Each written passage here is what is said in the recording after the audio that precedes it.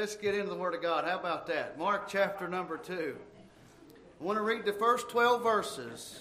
St. Mark chapter number 2, beginning in verse number 1. The Bible says, "And again he entered into Capernaum after some days, and it was noised that he was in the house.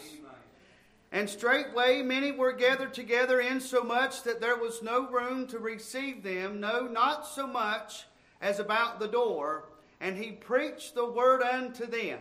Thank God. Amen. "And they come unto him, bringing one sick of the palsy, which was born of 4. And when they could not come nigh unto him for the press, they uncovered the roof where he was. And when they had broken it up, they let down the bed wherein the sick of the palsy lay. When Jesus saw their faith, he said unto the sick of the palsy, Son, thy sins be forgiven thee. But there were certain of the scribes sitting there, and reasoning in their hearts, Why doth this man thus speak blasphemies? Who can forgive sins but God only?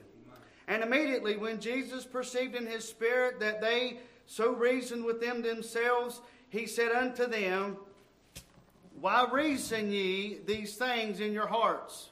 Whether is it easier to say to the sick of the palsy, Thy sins be forgiven thee, or to say, Arise and take up thy bed and walk?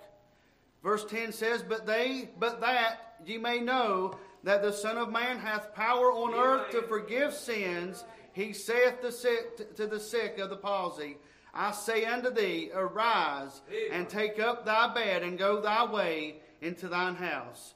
And immediately he arose, took up the bed, and went forth before them all, insomuch that they were all amazed and glorified God, saying, We never saw it on that fashion." You may be seated. I thought today concerning these verses of Scripture that we read tonight, wouldn't it be wonderful that we can come together in the power and the presence of God in any given service? And wouldn't it be wonderful that God's presence and His power would be so real and be so true, and we could it's just like you can just reach out and get a hold of it, and God would do something great, and God would do something miraculous in somebody's life, that we might be able to leave this place.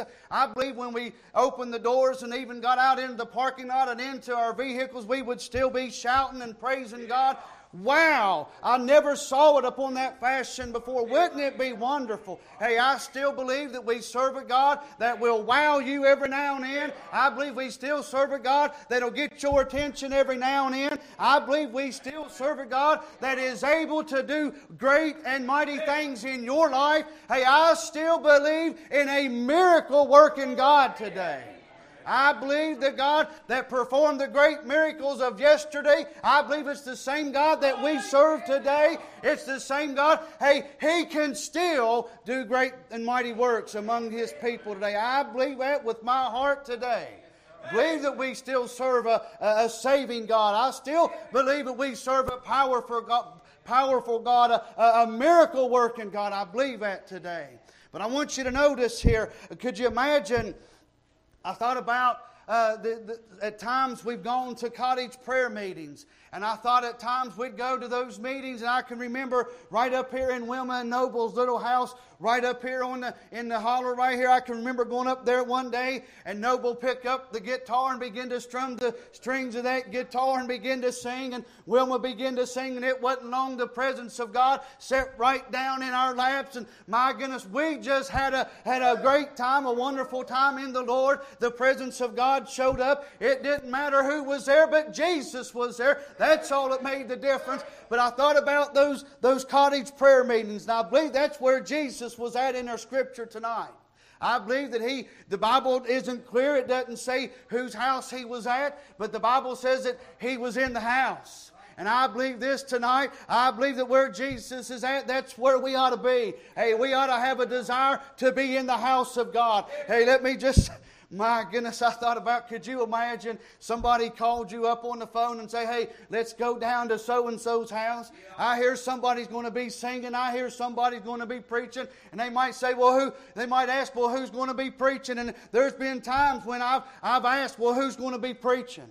maybe at a revival service or whatever, different places at different times, and we may not know who it is, may not know their name, may know their name, never heard them preach before, whatever the case may be. But could you imagine somebody calling you up on the phone, hey, let's go down to so-and-so's house to the cottage prayer meeting? They might ask, well, who's going to be preaching?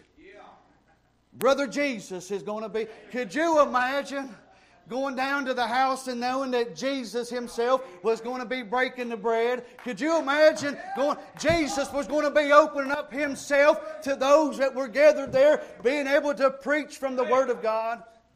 My goodness, I couldn't imagine being in the presence of someone such as that. Jesus preaching. But I thought about this. I thought, that they were gathered. I want you to think about the place. They were gathered in this house in a place called Capernaum. And it was a place, I understand that Capernaum, by definition, the name of Capernaum simply means this. It means comfort zone. It means to be at peace. It means to be in a comfortable place, if you will. And I believe today you think about this. You think about the atmosphere that was there. No doubt I believe that there were men, women, boys, and girls that were gathered there. I believe the place was busting at the seams. In fact, the Bible tells us that there wasn't even room to get to the door. They couldn't even get close to the door to see inside of the house. But no doubt I believe that it was a great multitude that was gathered there that day. I believe that people were in one mind and one accord. I believe they were in the right spirit. I believe they were in the right frame of mind. Let me just say this. Every time that we come to the house, sometimes we may not be in the right spirit.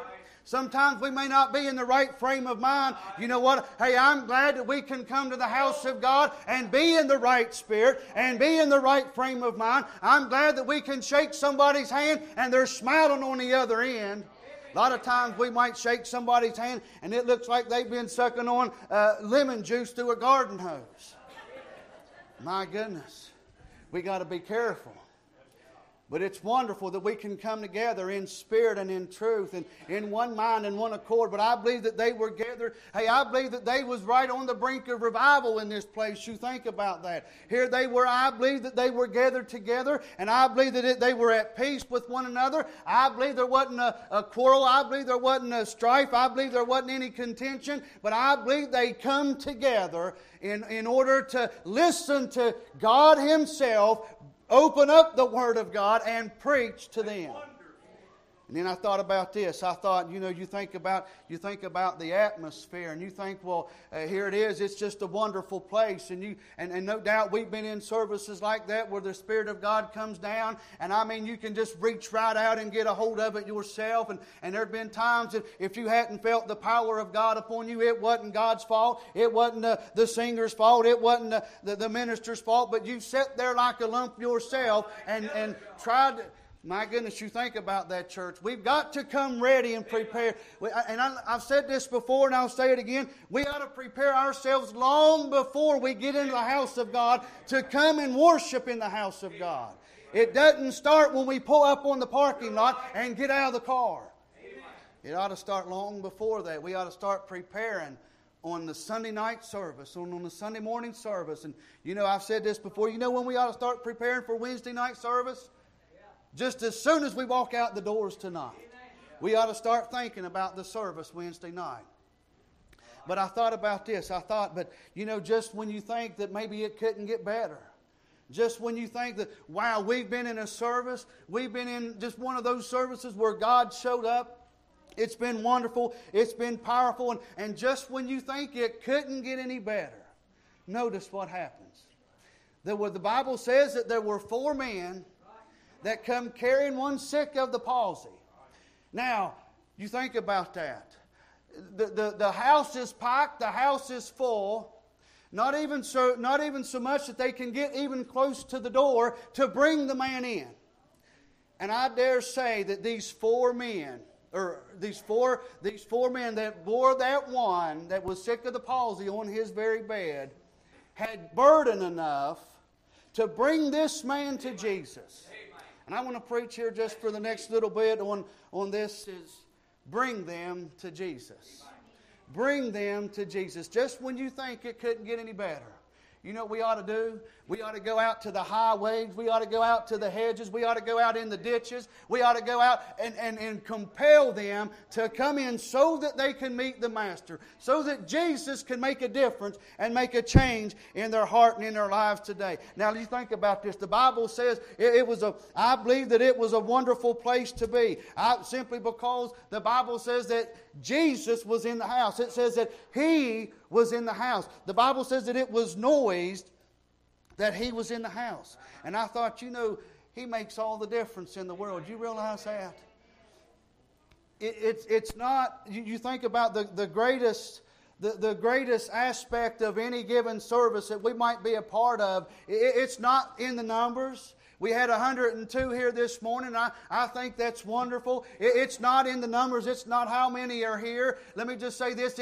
And I hate to burst your bubble, but it's not about you being here today. Now, don't take me wrong. We want you here, and we're glad you're here, and we need to be here. But it's not about you tonight. It's not about me tonight. It's not about the great singing tonight. It's not about any other thing tonight. But bless God, when we can gather in the name of Jesus and know that He is in the house, that's where we ought to be. He makes all the difference in the world when Jesus is in the house. And that's where we ought to be, is where Jesus is at. But I want you to notice tonight, I thought, that the Bible tells us, it tells us that these 4 men brought this man. No doubt they had an acquaintance with this man. No doubt he was probably a friend, maybe even a family member. And they brought this man to Jesus. And the Bible says that he was sick of the palsy. But I thought that shame on me and shame on you, shame on the church, if we don't have burden enough to go out and find those that are in need and need help and bring them to Jesus. I thought about these 4 men, and I thought about this man that was sick of the palsy.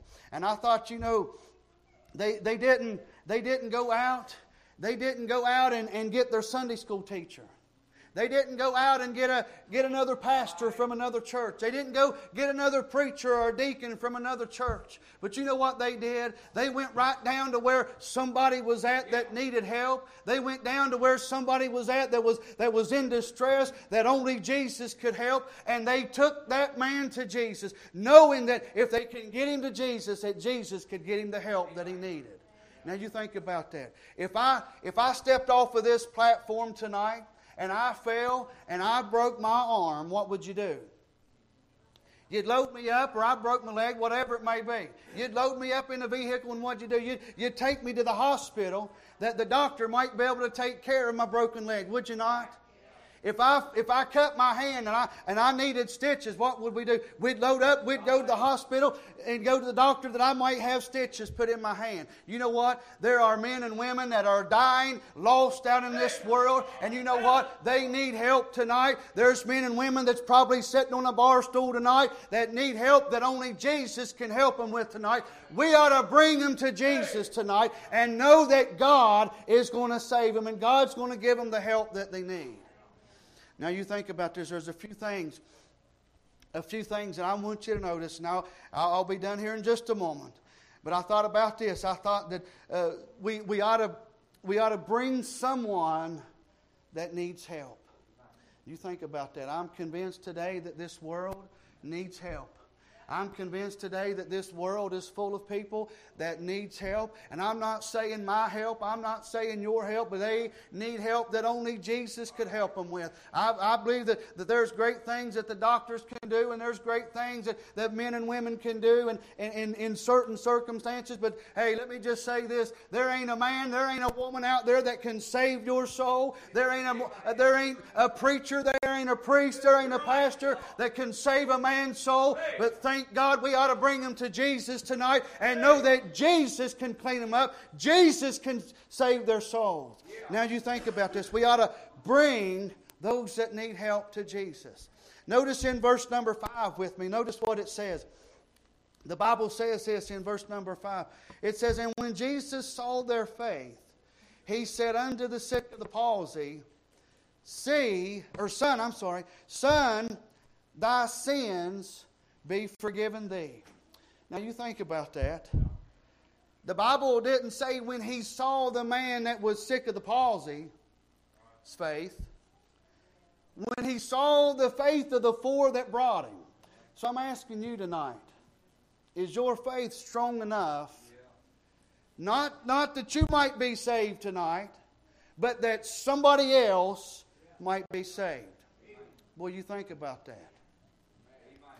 Is my faith strong enough that I might be able to go out here and witness to somebody and see them brought to Jesus because I've got faith enough to know that God can save them and God will save them. Let me just say this. If I go out here and so the second point is simply this. We ought to bring somebody that needs help to Jesus. Now, I think it's wonderful when the men of God and women of God and the young people that are born again, it's wonderful when we can all gather together in the house of God and God come down and the glory just fall around us. But it's wonderful when we can come together like that. But you know what? To me, in my mind, to know that there are people out there that are hurting, to know that people are out there that need help, that only God can give them the help that they need, we ought to bring those in as well.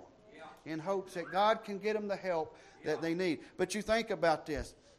We ought to believe that God is able to give them the help that they need. It wouldn't do me a bit of good if I was to go out here and drag them in and then think, well, there's no way that will be saved. There's no way that God would save somebody like that. That's not for me to decide. That's not for you. I believe it like this. I believe that there ain't a man, woman, boy, or girl that's gone too far that God can't reach right down where they're at and get a hold of them and save them right in the condition they're in.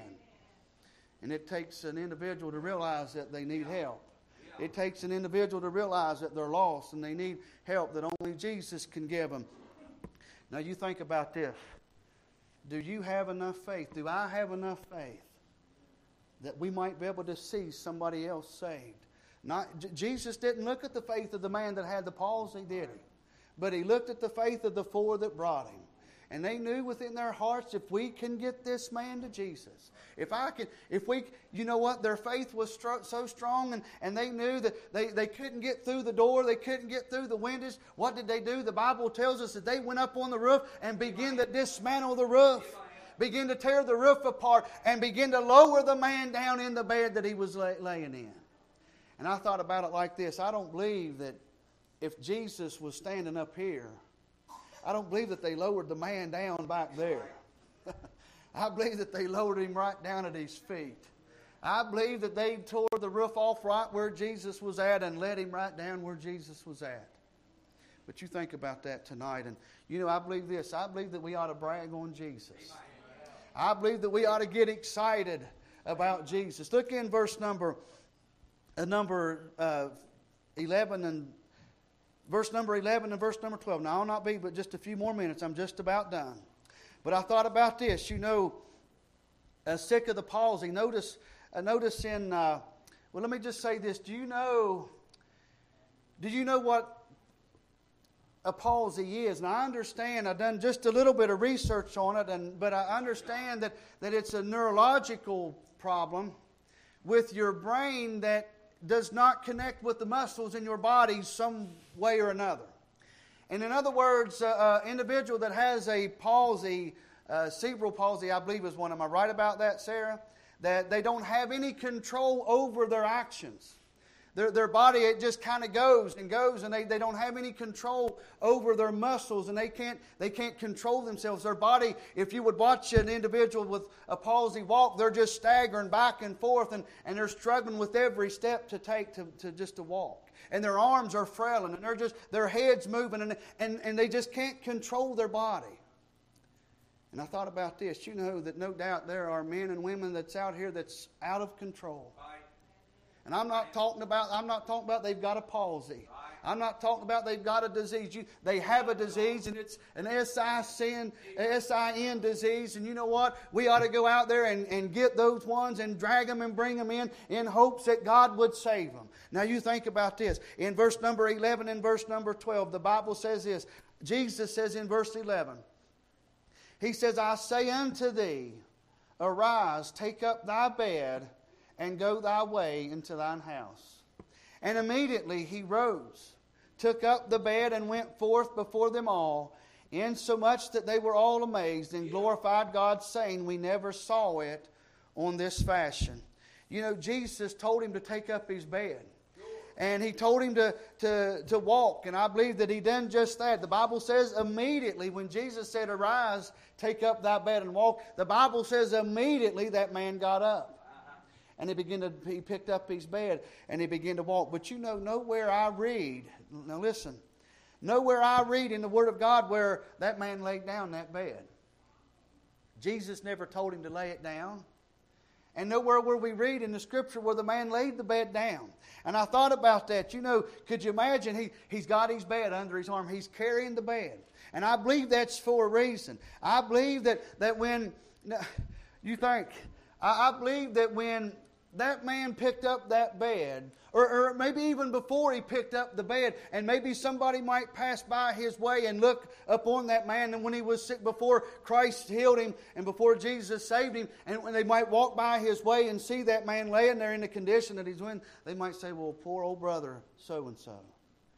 And they might have compassion or pity upon him, but now Jesus has done saved him. He said he forgave him of his sins. And he healed him of the palsy that he had. And now he's got this bed under his arm. And now the same people that maybe had pity or compassion upon him before, they're thinking, well, this man's a lunatic. Now he's crazy. He's carrying a bed. What's wrong with this man? Let me just say this. Could you imagine going to Walmart and seeing somebody drag an old bed behind them? Stained, dirty, torn, ragged. I've probably got some questions for that man.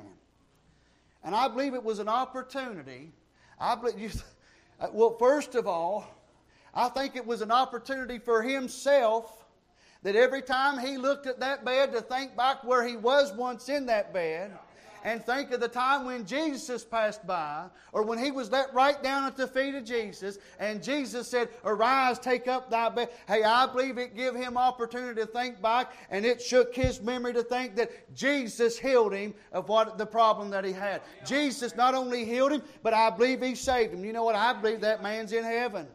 I believe this man that was sick of the palsy, I believe he's in heaven tonight as I'm preaching. I believe that with my whole heart because Jesus forgave him of his sins. And he's in heaven tonight. I believe that. So it gave him an opportunity to think back every time he looked at that bed and he thought, look what Jesus did for me.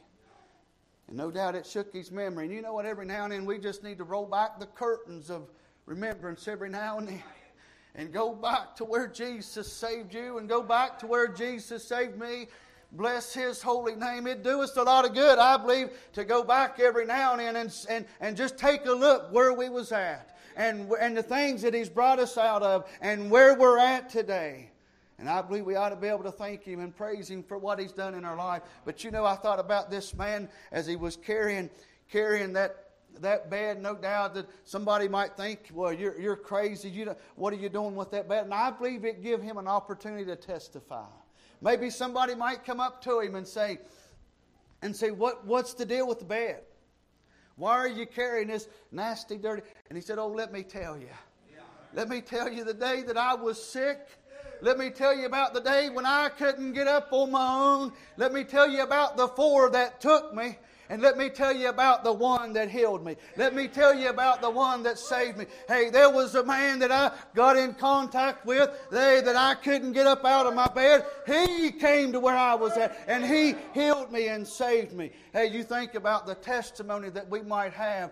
My goodness, you think. How many of you can remember going back to when Jesus saved your soul and the condition that you was in beforehand? You think about, hey, let me just say this. You know that you've got a testimony like no other tonight. If you're saved tonight, you've got a testimony like nobody else's. You think about that. And it gives us occasion every now and then to say, hey, let me tell you about this man. Let me tell you about a man called Jesus. And I believe in healing. I believe He'll heal you. Vernon, will He heal you tonight? Bless His holy name.